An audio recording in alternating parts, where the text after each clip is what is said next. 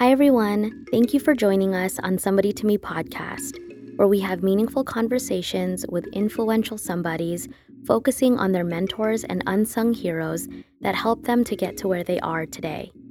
It takes a village to build anything, it takes a community to care about something, and it takes a plethora of individuals to come into our lives at different moments to change it forever.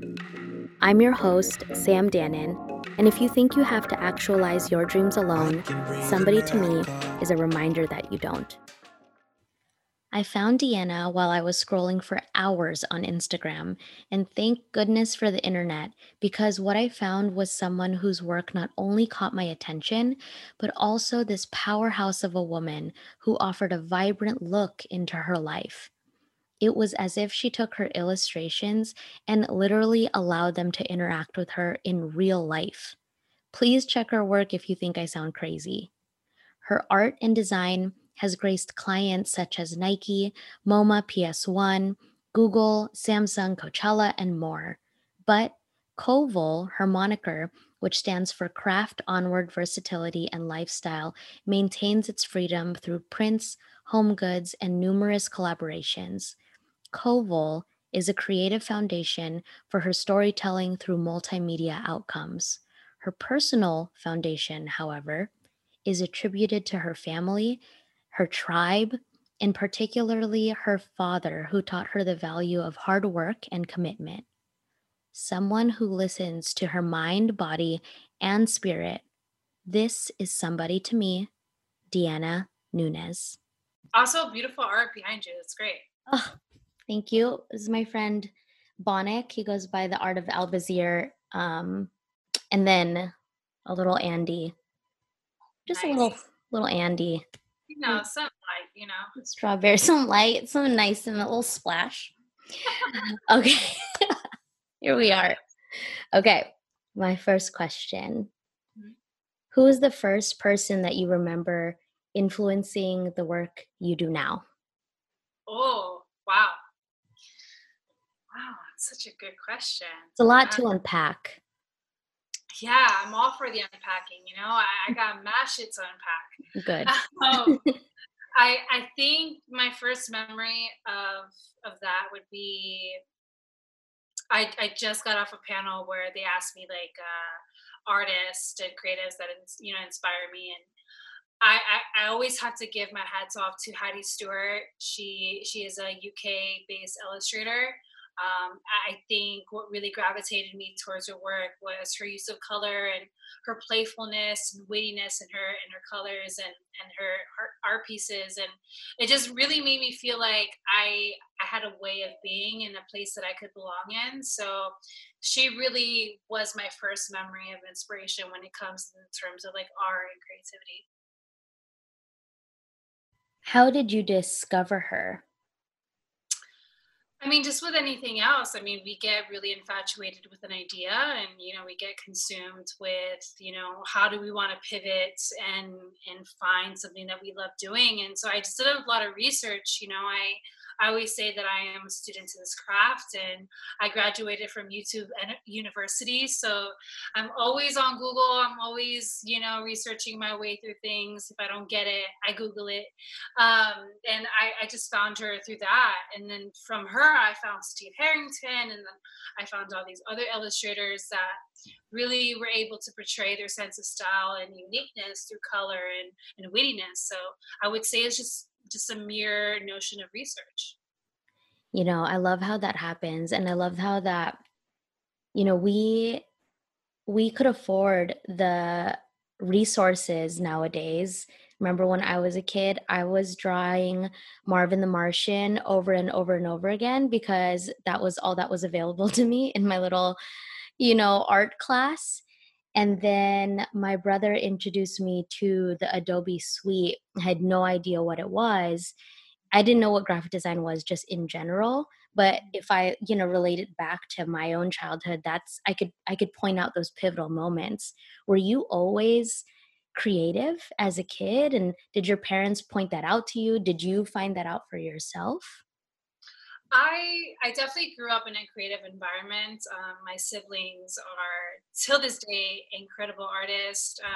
They have always inspired me in that sense. And ever since I was a kid, I would see them sketching and all that sort. And also, my parents have a lot of history in painting in terms of like carpentry and painting a lot of the buildings that we now see on Ocean Drive.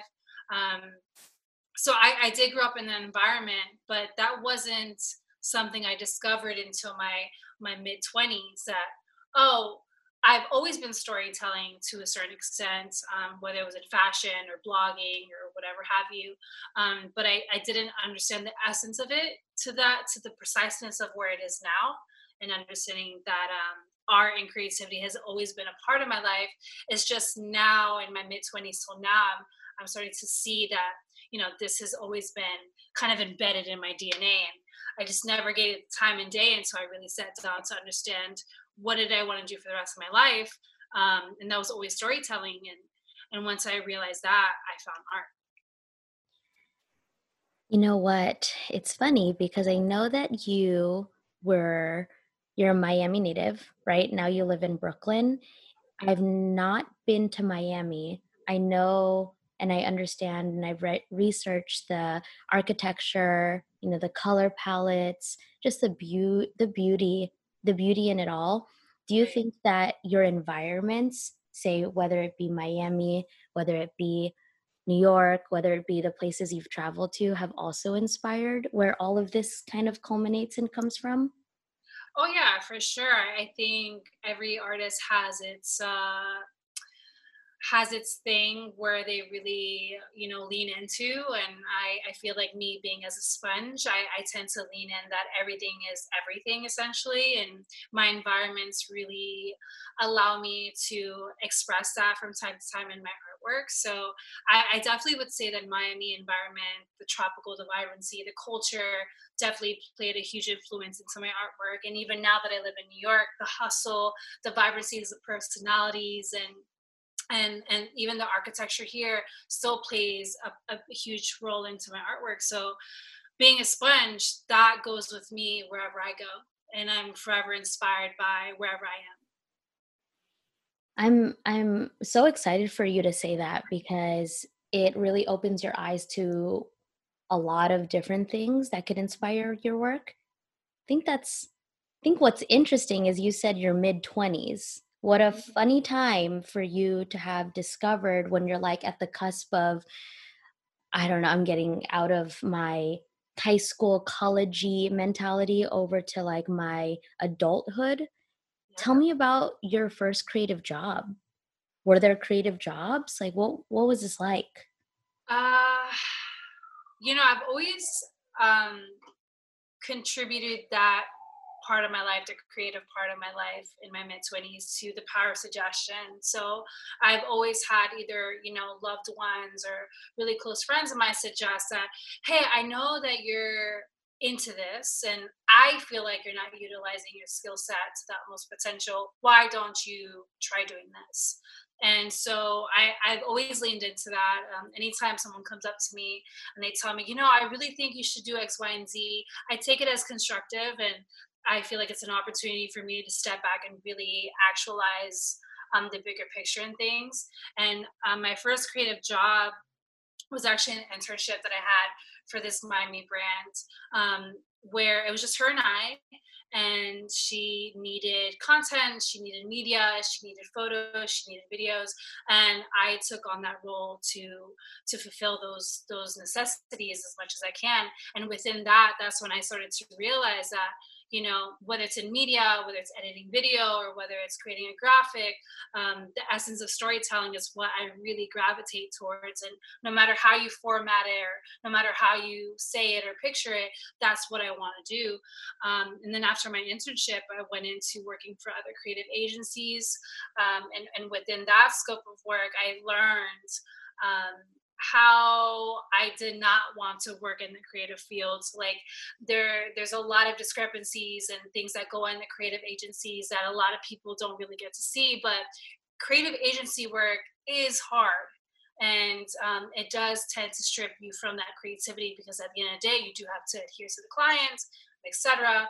Um, but yeah, I would say it's the internship first, and then pivoting into creative agencies. But every sector of that was a lesson learned for me, and it led me up to this moment. People do not know how hard working for an agency is. Let's say that one more time. It's, Oh, so man.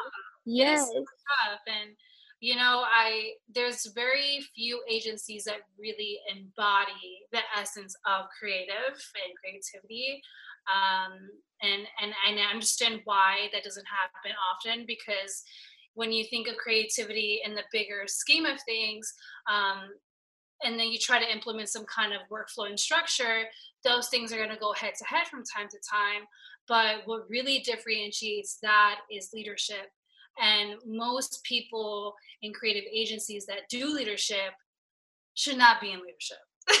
Mm-mm. Let's just for be real, for sure. My first internship turned job, I really did leave because of leadership, and Mhm. it's really sad because I love the work, and prior, it was, like, my dream job, and I think there's so many things that kind of, like, go into it as far as, like, projects and dealing with a lot of things that are parallel to each other and, like you said, leadership, but also access or lack thereof within the agency itself. But it's always great to have had that experience, right? Sure. So important to have that. I know that a lot of my close friends at the time that I was going through that, besides my college friends that were in graphic design with me, my friends weren't into art or the Mm, creative field, only like my brother and my college friends, like I said. But for you, did you have friends that were kind of going through the same thing as you? Did you have resources to tell you this is how you get an internship? This is what you do in an agency? What's that? Like who are they? Where were they at?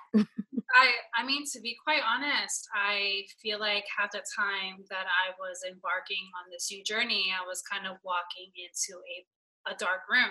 I really didn't have much guidance.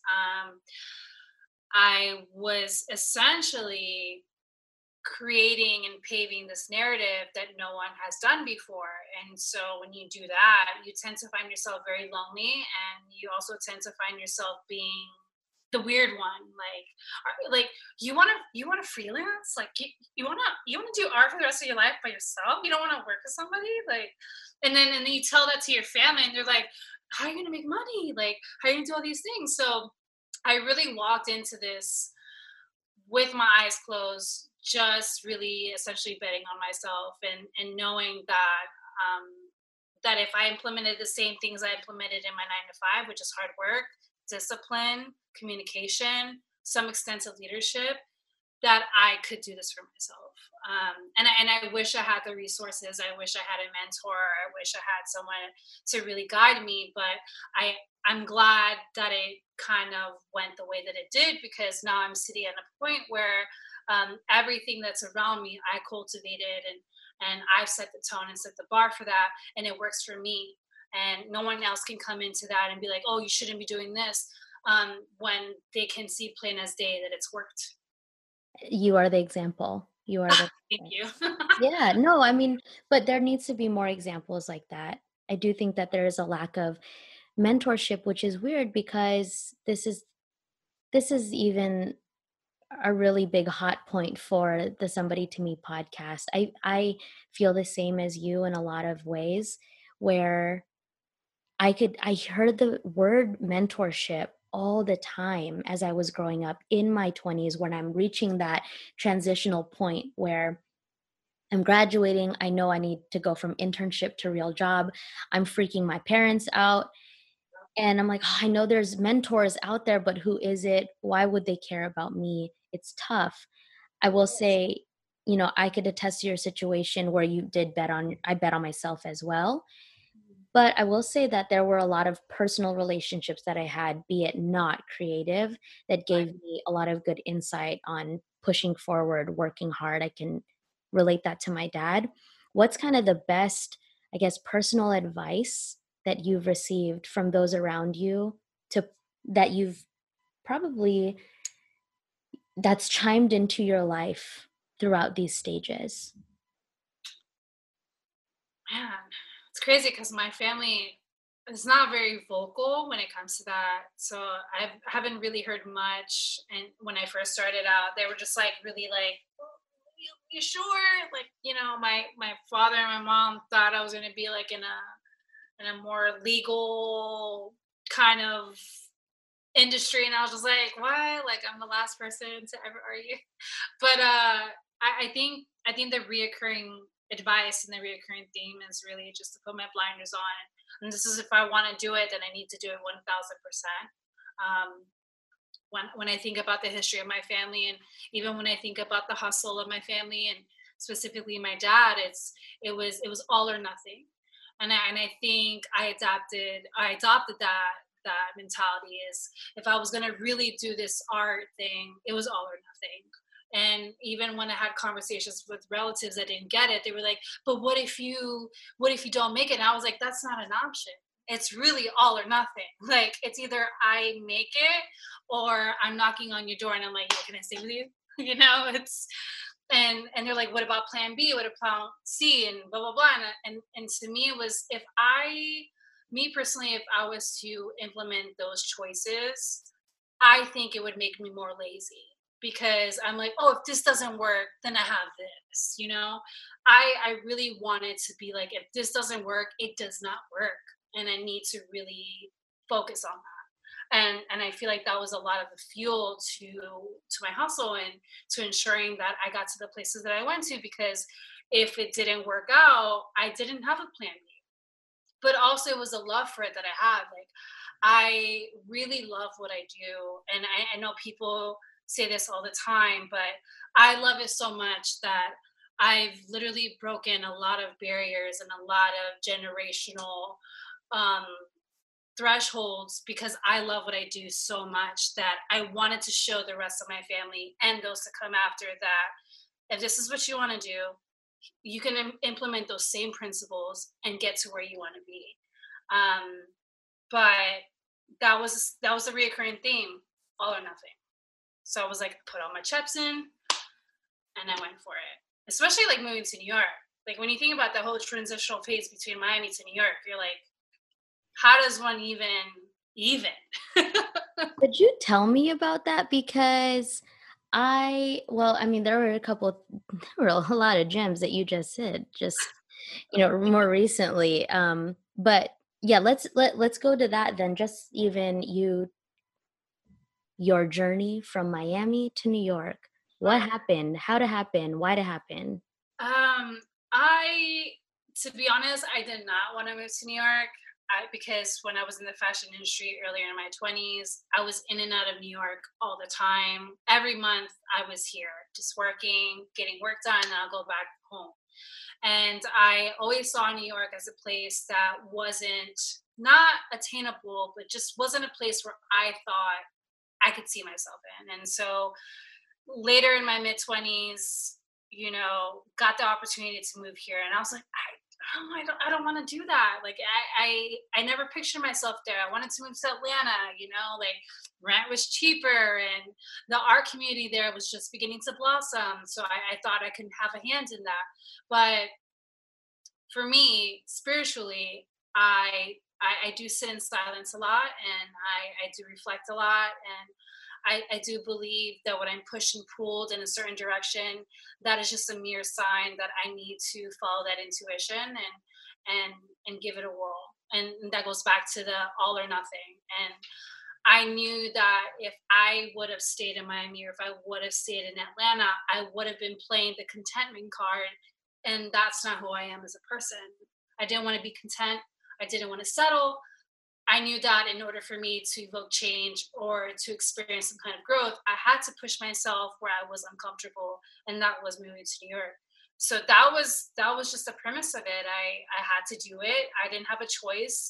The universe was telling me that this is where you need to be. And I remember that week when I got the news that we were moving to New York. I was just like, my whole world was just like, the vibration and the energy that I felt between mind and spirit and body was a feeling that I still have not forgotten about, and it's been 3 years. And that was just a moment where I acknowledged that this has changed. This is what it feels like.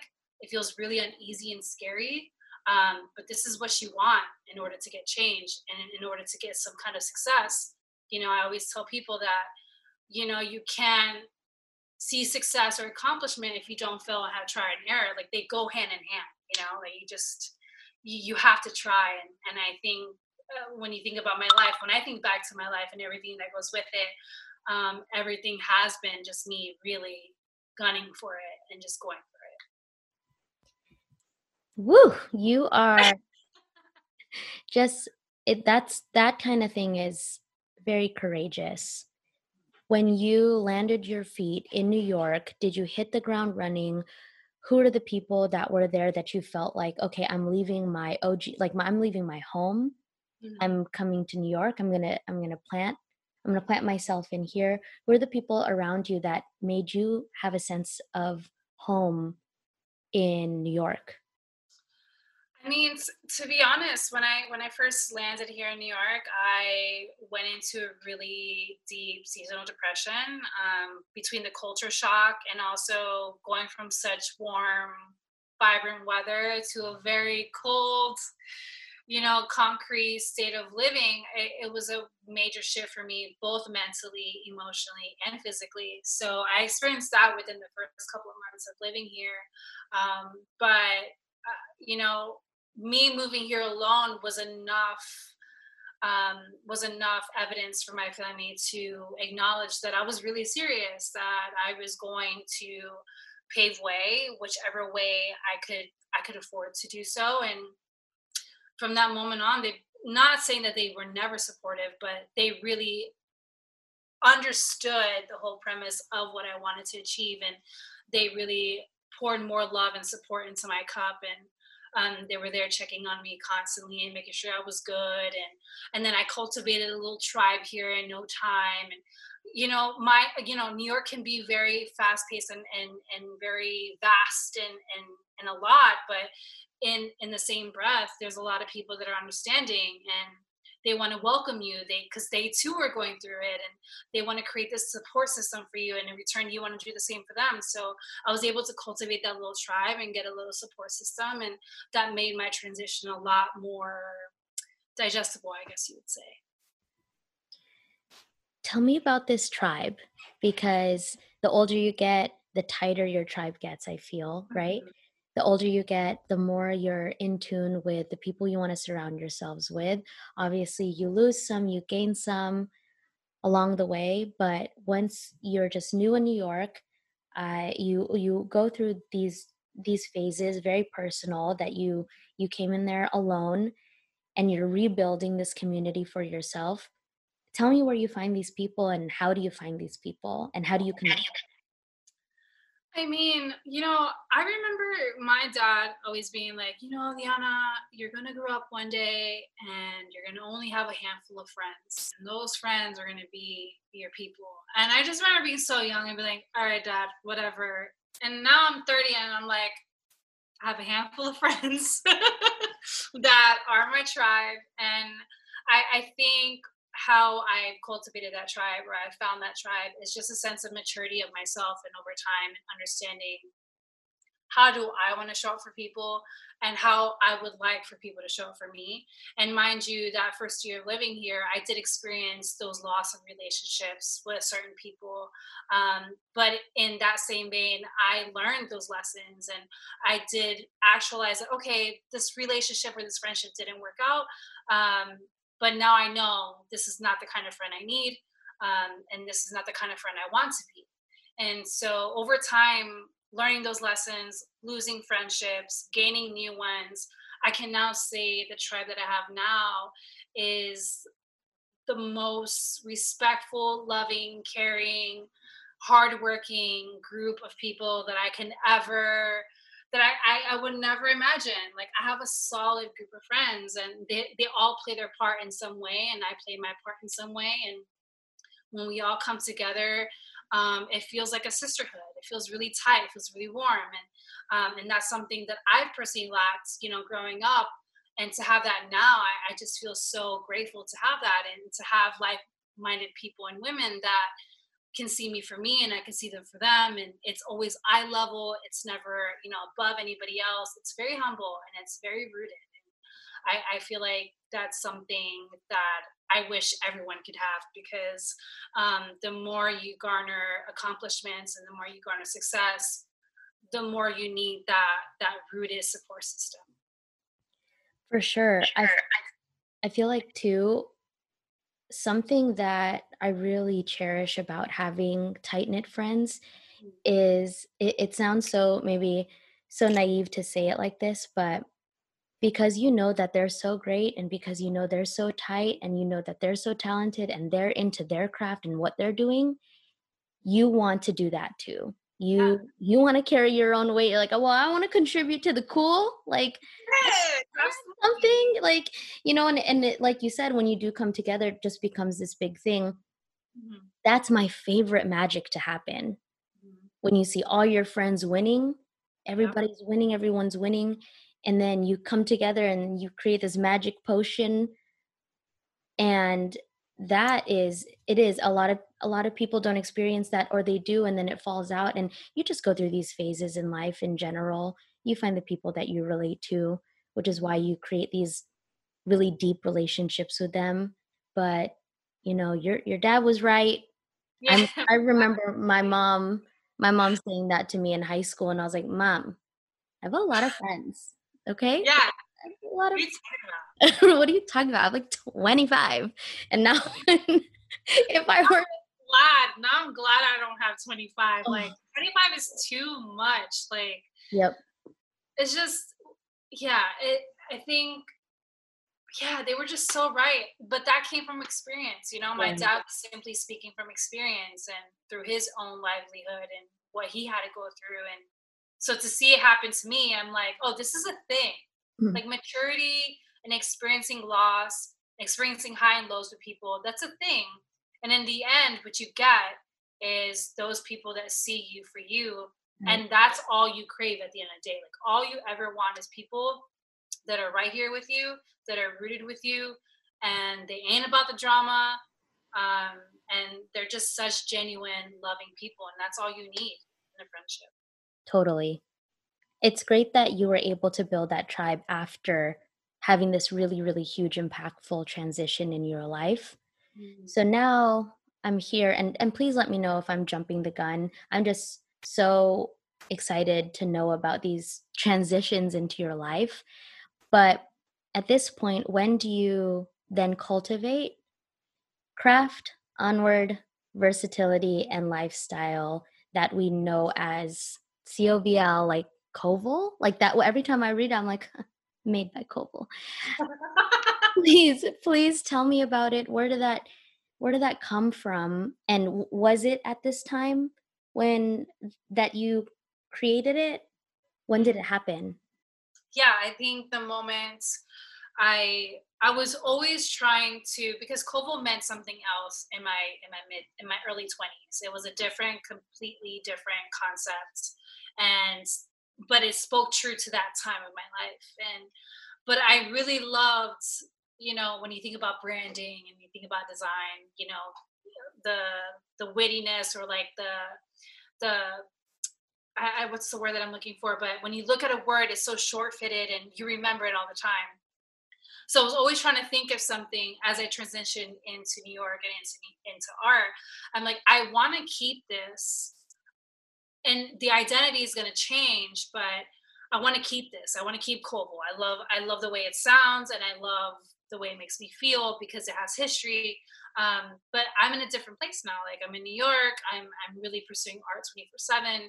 What does it mean to me? And so how I came about those four things is I really had to take that time to soul search even more than I already did, and understanding what are the things that I want to bring to the table as an artist. Because when you think of art and when you think of artists, the question is what makes you so different from everybody else, or what is your story, what is your style? And it really begins with what do you bring to the table?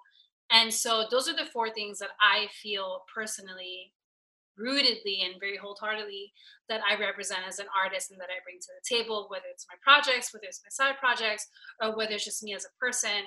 But also gives me the flexibility to expand and dabble in many mediums without just being strictly digital. And that's why I kind of went from just being, digital artist and multidisciplinary now, because I'm not just under the digital umbrella. I'm moving into a more physical space. I'm doing murals, and this year I'll do more physical pieces and art canvases and stuff. So it's always been like, what are the four things that I can encapsulate as a person, and that can carry my legacy until the wheels fall off. And I felt like those four things were that. I mean, speaking of you transitioning into multidisciplinary, multimedia, you do a lot of things. You're more than a computer artist, a digital artist. You use your hands. That's why I love the word craft, because Mm. I think it could be misconstrued with arts and crafts, which that's fine if it is. But just even the way it reminds me of how I discovered you last year. I mean, I was in a rabbit hole. I was in a rabbit hole trying to look for somebody for the CalPAC event, and I know that we needed an artist. I know it needed to be in New York. My resources in New York are very small, Mhm. and I wanted to find a female artist. And it was digging, digging, digging. I can't even tell you the journey it took. But what I appreciated about discovering you was craft, which Wow. to me translates into skill, which is why I'm so enamored by watching your process through the course of over a year now that I've known you, even virtually, that I see you honing on to your skill every day. And it's really exciting for me, also as a female creative, that you are practicing this every day. What motivates you to do that? Because do you live alone? Yep. Yep, I do. I live alone too, girl, and I I really like it at this moment in my life. Woo! I Yes. love this space. I I love watching your videos of you dancing in front of your fireplace. I love that you're working until 3, 4 in the morning. I relate. I relate. But that comes from within, right? Like that motivation comes from within. Um, where do you get that? How do you hype yourself up? Well, first of all, thank you. That's so tight to know that's how the opportunity came to fruition. Because as people, we always wonder like how do they come to find out, or there's always other artists probably wondering how did they get the opportunity, blah blah blah. So thank you for doing that and for giving me the opportunity. I had so much fun that day and meeting all the women and the team, so incredible. Um, but what I would say is that at the end of the day,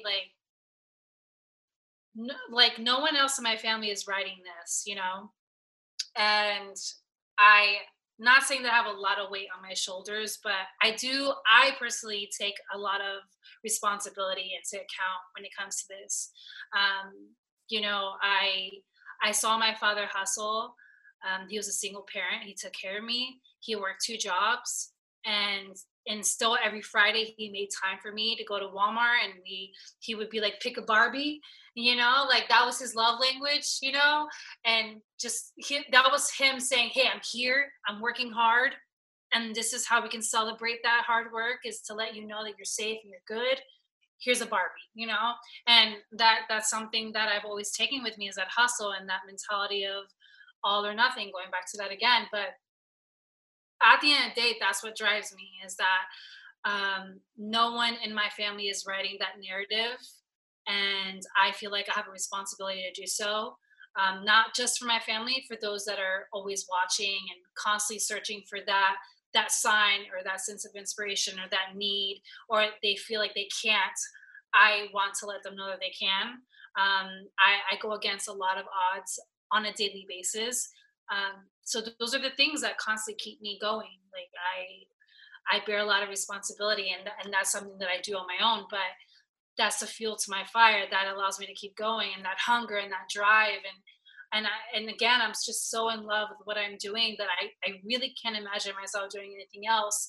And the thought that maybe I would have to do something else is what like scares me. It makes me feel like, no, I have to work harder because I want to do this for the rest of my life. And I really love it, and I love what it's done in the meantime within the 6 years of connecting with people and working with certain brands and expanding those horizons and going from just digital art to now murals and art direction and everything that I've been given and been able to do so far has just been a testament to just hard work and not allowing myself to quit just because it's hard.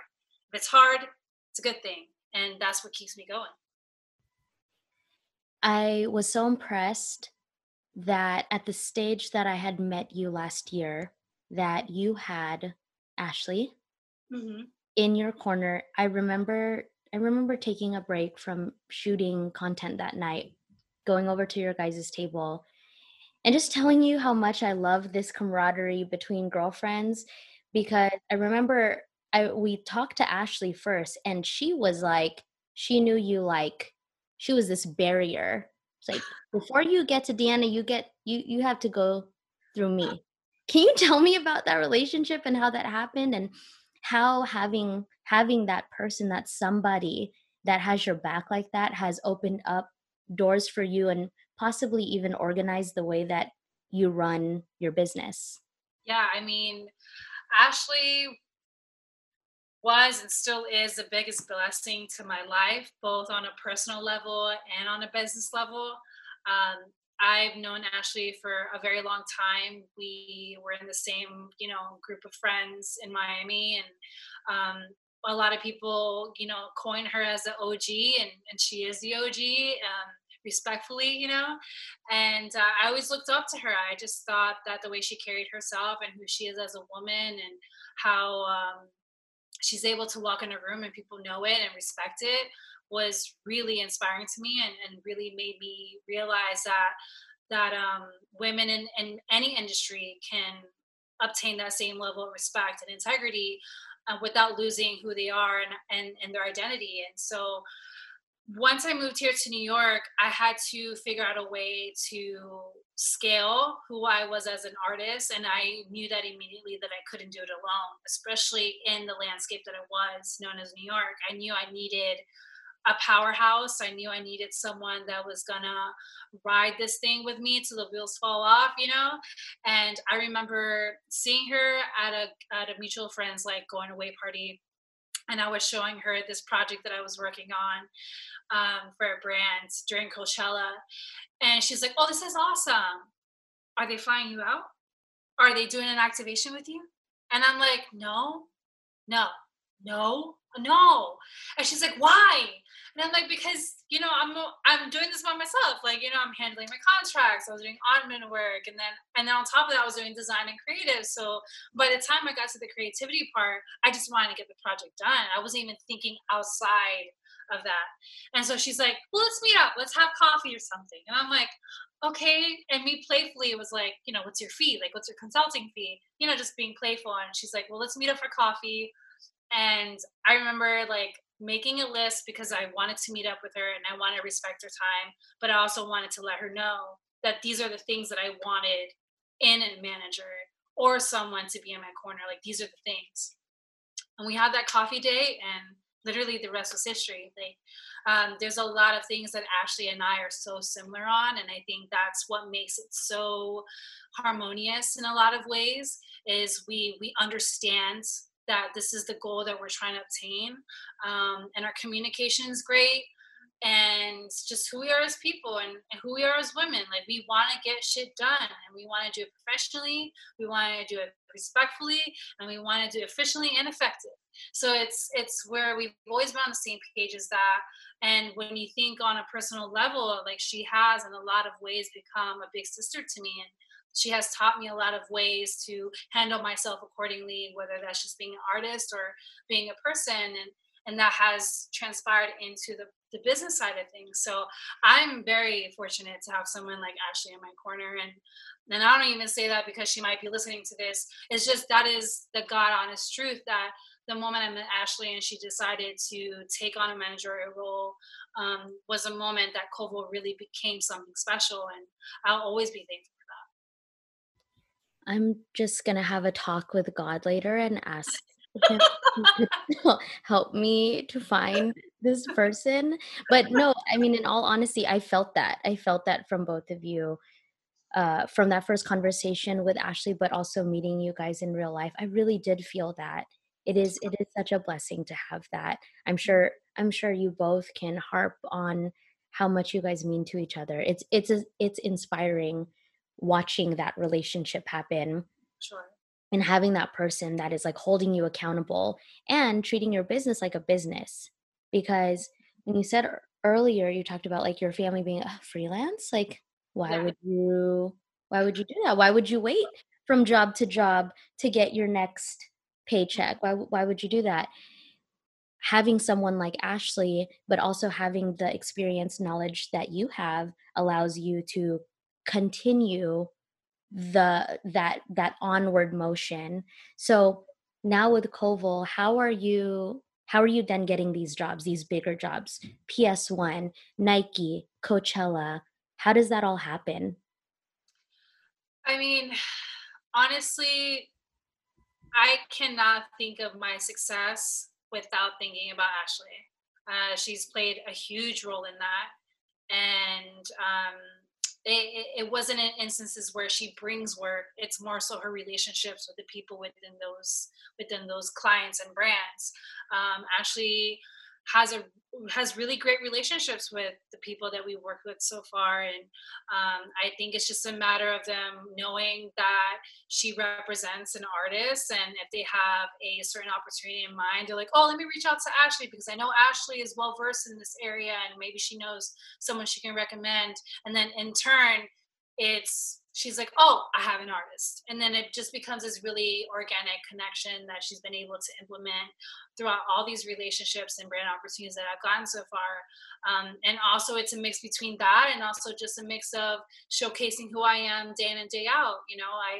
I hold a lot of love with my platform, and I feel like I am as true and authentic as I can be on my platform, and everything you see on there is simply what I want to see more of in the world. And I think when brands and companies see that, they want a part of that as well, because when you think of artists and when you think of creatives, we are essentially another form of influencing and an influencer, and we have an audience that speaks to certain topics and things that are going on in the world right now. And what's a perfect way to attribute or to create a message when by collaborating with an artist. So it's a mix between building what I want to see in the world and also a mix between actually just having great relationships with these brands.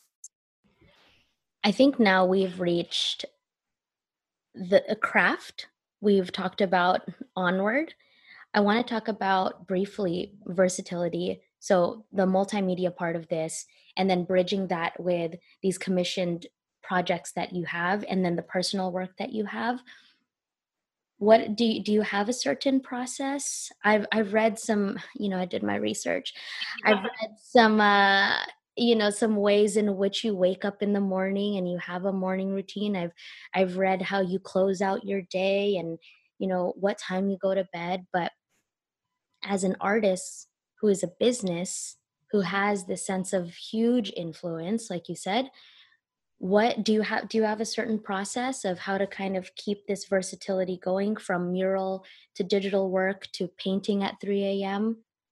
What I mean, I think you know at this point, what all I want to do is just keep that childlike mentality at the forefront of it all. And I think that's how my versatility aspect of that comes through, is that I don't want to just, and it sounds really, I don't know what the word is, but I don't want to just stick to one thing, when I can explore and do many things. And that's where my childlike mentality comes in. Like, I don't want to just paint. I want to build. I don't want to just build. I want to direct. And I don't just want to direct. I want to let my childlike imagination just run wild. And I think the versatility is where that really shines through, is and it shines through these projects, doing, set design for MoMA PS1, or doing a mini little design collab with Nike, or, painting murals, or even painting on canvases. Like, this is really just my inner child running wild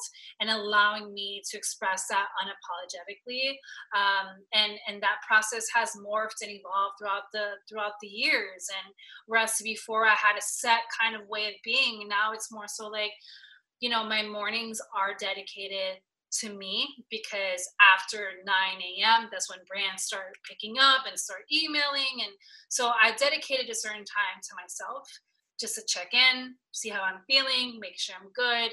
Because what I'm about to embark on, I'm not going to have time or the mental capacity to really feel myself. I need to feel the project, and I need to feel that creativity. So I really commend it to my inner child, and having that flexibility in I dig this childlike mentality. that. Hmm. It's I think it's funny when you're a kid and you're so unhinged and you're so, "I'll ride roller coasters, I'll draw on walls, I'll jump off of." Oh my gosh, the other day we were, me and my friends, we were swinging on the swing, and we were hyping our friend up, because when you're swinging on a swing and you jump off when you're at your Ah, highest, he wouldn't do it. He oh, wouldn't do it. And but he eventually did it. But as an adult, you're thinking about consequences more. yep. You're like, "Wait, do I have the health insurance for this?" Or, "Wait, I'm not trying to get sick," or Exactly. That's all crazy of these you mentioned that. things. That's so true. We do start to think a lot more about the action, like the cause and effect of things. We Right. really think about that. Whereas the children, they're just like, "I'm going, bye," and they just run off. And Yeah. what happens happens. And I get it. I get it. Now we make these very instinctual decisions. We are smarter now. We know that there are these outcomes and whatnot. But I think when you are talking about it and you're relating it into the formula of your process in your work, that's where it can shine the most. Obviously, with life decisions, we're not playing around over here. But with your work and how you're going about achieving versatility in all of the projects that you have, it makes so much sense. Mhm. So now I want to talk about lifestyle, the last leg. I did not mean for it to, relate to Koval, but we're here and it's relating to you in So all the ways. I am all for it. um, you talked about spirituality, meditation, taking that time within yourself. I'm 31 years old. In the past few years, I've learned how to do that. I've Mhm. taken meditation very seriously. Because we live alone, we've created these moments in our mornings, in the middle of our day, and at nighttime to figure out a routine that gets us going, gets us moving. Was there anybody in particular who taught you that? Did you come up with these routines yourself? Mhm. What Because I know that in my childhood, meditation, Not my mental thing. health, What? What is that? no, no, no. You're just sad. You'll get over it tomorrow. It's gonna be okay. Don't be Drink dramatic. milk, you'll be fine. Yeah, exactly. uh, I really have to say that my good friend Catherine Latigua, she has her organization called Goddess Council, and Goddess Council is a community for women. And this sisterhood essentially taps into mental health, it taps into spirituality, it taps into ways to cope with the current times, but also creating that community where you feel safe and able to express and release. And so I've learned a lot of what I know now because of her, and just her leading by example, and me just really swooning over her and really loving her as she is and what she's brought to the community organically and genuinely. And seeing how she does that with the community has taught me a lot. And she was the one to introduce me to journaling. She was the one to introduce me into therapy. She was the one just to introduce me to communicating when I'm not feeling okay. And, because I deal with mental health issues. And so having someone like her taught me a lot. And she is the reason why I've implemented these rituals into my morning time. And I really hope that everyone in the world has a friend like Kat that's able to teach them how to love yourself, how to, tap into yourself and communicate how you're feeling, but also take time to practice that self love. So I really owe a lot of that to Kat, like hands down. Kat's the one. It is very important to have somebody like Kat. Shout out to Kat Yep, because I feel like for people who maybe don't know about that type of work when you're a kid, you do need somebody to kind of introduce it to you for sure. because it could be scary. It could even be scary to even talk about mental health or be like, "Do I have these things?" But it's funny. I took this from your website in your about section. There's a little snippet that says embraces the inner workings of overcoming health stigmas with the use of color and imagination. To me, that gives your work even more of a rich meaning to the color choices that you make, to the mark making, to the typography, to the lettering. I think it all encompasses everything that you've shared with me as a part of your story. And I'm so grateful to have this conversation with you because you are somebody that I really look up to. Wow. That is an example. I told you you're a reference, but I want to ask you, how do you want to be remembered in history as somebody with influence? Wow. I did it. I did it. I'd asked the Wow, question. you broke the code. You did it. That had to happen. That's such wow, that question, because that's something that I've been asking myself a lot lately. I've been questioning, with my current relationship with social media. I've been thinking about the legacy that I want to leave, and I mean, I think it's just as rooted and as humble as I can put it. It's just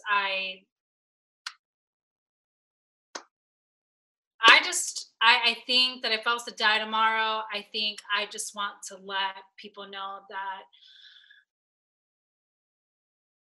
that as corny and cliche and repeat as it sounds, that it is possible. One day I'll probably tell my story, throughout, but like as someone as me as a kid that grew up the way that I grew up in a traumatic household, as someone that didn't have a childhood, as someone who experiences a lot of PTSD and depression, like these are these are things that we battle day in and day out, and it does feel like our dreams and our goals are not obtainable, or we have too much to combat, or the odds are against us. But I fight with this day in and day out, and I genuinely feel that all I want to do if I was to leave a mark on this world is just to let people know, or let that girl know, let that boy know that is growing up in the same kind of household that I did, that it's gonna get better, and it's merely up to you to make that decision to really go for what you want to do. And I think that's that. I don't want nothing more. I don't think too much pressure. Too much pressure to want anything more. Like I can't cure things, and I can't cure. I would wish for world peace. Obviously, I would love world peace right now. But I think if I can control anything, it's just to let people know the possibilities are there. You just said the word control, and I was just thinking about it as you were speaking, because even though there are a lot of things in this world we cannot control, especially as of late, the things that you can control is what you're there. The things you can control are the things that you are responsible for, and the Right. things that you are responsible for, the things that you're making and the things that you're doing, and the person that you are to other people. So I think with no pressure at all, you're literally just being yourself. And that is enough of an example for people to look at you and be like, "Oh, I can do it. I can do it." That's all I want. That's just the same way my dad did for me. He led by example. Cat led by example, and that's all I want to do is just lead by example. Yes. Well, you're doing it, and Thank you. that's why here we are. And I I think appreciate that. with that being said, we're ready for the rapid fire questions. The Are You That Somebody? rapid fire questions. Oh, I love it. Let's go. Don't think about it. Just say a name, the first name that comes to mind. We're just going to go. Okay. Who is somebody who makes you laugh? Ariel. Who is somebody you can call any time of the day? Felix. Who is somebody you're in love with? Ariel. Don't get shy. Don't get shy. Who is somebody who deserves the spotlight? Cat. Who is somebody you wish to meet one day? Oh, mine drew a blank. What? I know, there's a lot. Oh, I want to meet. Who would you want to meet? Dead or alive? Dead or alive? Yes. Yeah. Alexander McQueen. Alexander McQueen. Have you seen the documentary? You know what? To be honest, it didn't do it justice. But it would never. It would never do it justice. But it would never. Yeah. Okay. Somebody you're proud of. My niece, my 11-year-old niece, she's great. Okay. Amazing. She's a swimmer, and she's also in STEM school. And I just recently learned she got all A's. That's a big accomplishment. Did you say 11? 11. Does that mean she's in middle school? Yeah, she's like in one of those like STEM schools is like one of those like all your courses are AP and like. No. I could never ever in my life do that. Well, I never did. So. Never did. I didn't even know what it was. So that's how you know I never did, because I never knew. It was not granted to me. No one gave me the option. So that's okay. Yeah. Shout out to your niece. Thank you. That's amazing. I have one last question. You told me, and I'm so honored that you told me about your dad, your relationship with your dad, with Kat, with Ashley, with your tribe, your sisterhood, with these people. I'm sending you a scarf, a Somebody to Me scarf. But I wanted to ask if you could send somebody a scarf on. I will send somebody a scarf on your behalf. Who would it be and why? I mean, it just comes to mind. I just really like Kat. Like she recently just took a leap of faith this year. She's working the organization full time, but she does it with so much empathy and so much love and so much care and gentleness. Like I feel like someone like that just. I wish the world can see what I see day in and day out. So, I mean, I would give it to Kat, and that's why she's just a total badass. Great. We will definitely send it to Kat. Thank you so much, Deanna. That was that. That was that. Wow, I had so much fun. I appreciate your time and for allowing me the space to speak on these things, and so excited for you and continue to do the good work. Goodness, thank you. I am so excited for this to have been documented and to talk about these things as well. So I appreciate you. The world appreciates you. So amazing. Thank you for listening to Somebody to Me podcast. Don't forget to follow the Somebody to Me Instagram. That's spelled SMBDY, 2ME. And tag us on your post or DM us with any thoughts you may have. Please like and subscribe to this podcast on whichever platform you're listening from. I'm Sam Dannon, and thank you for being somebody to me.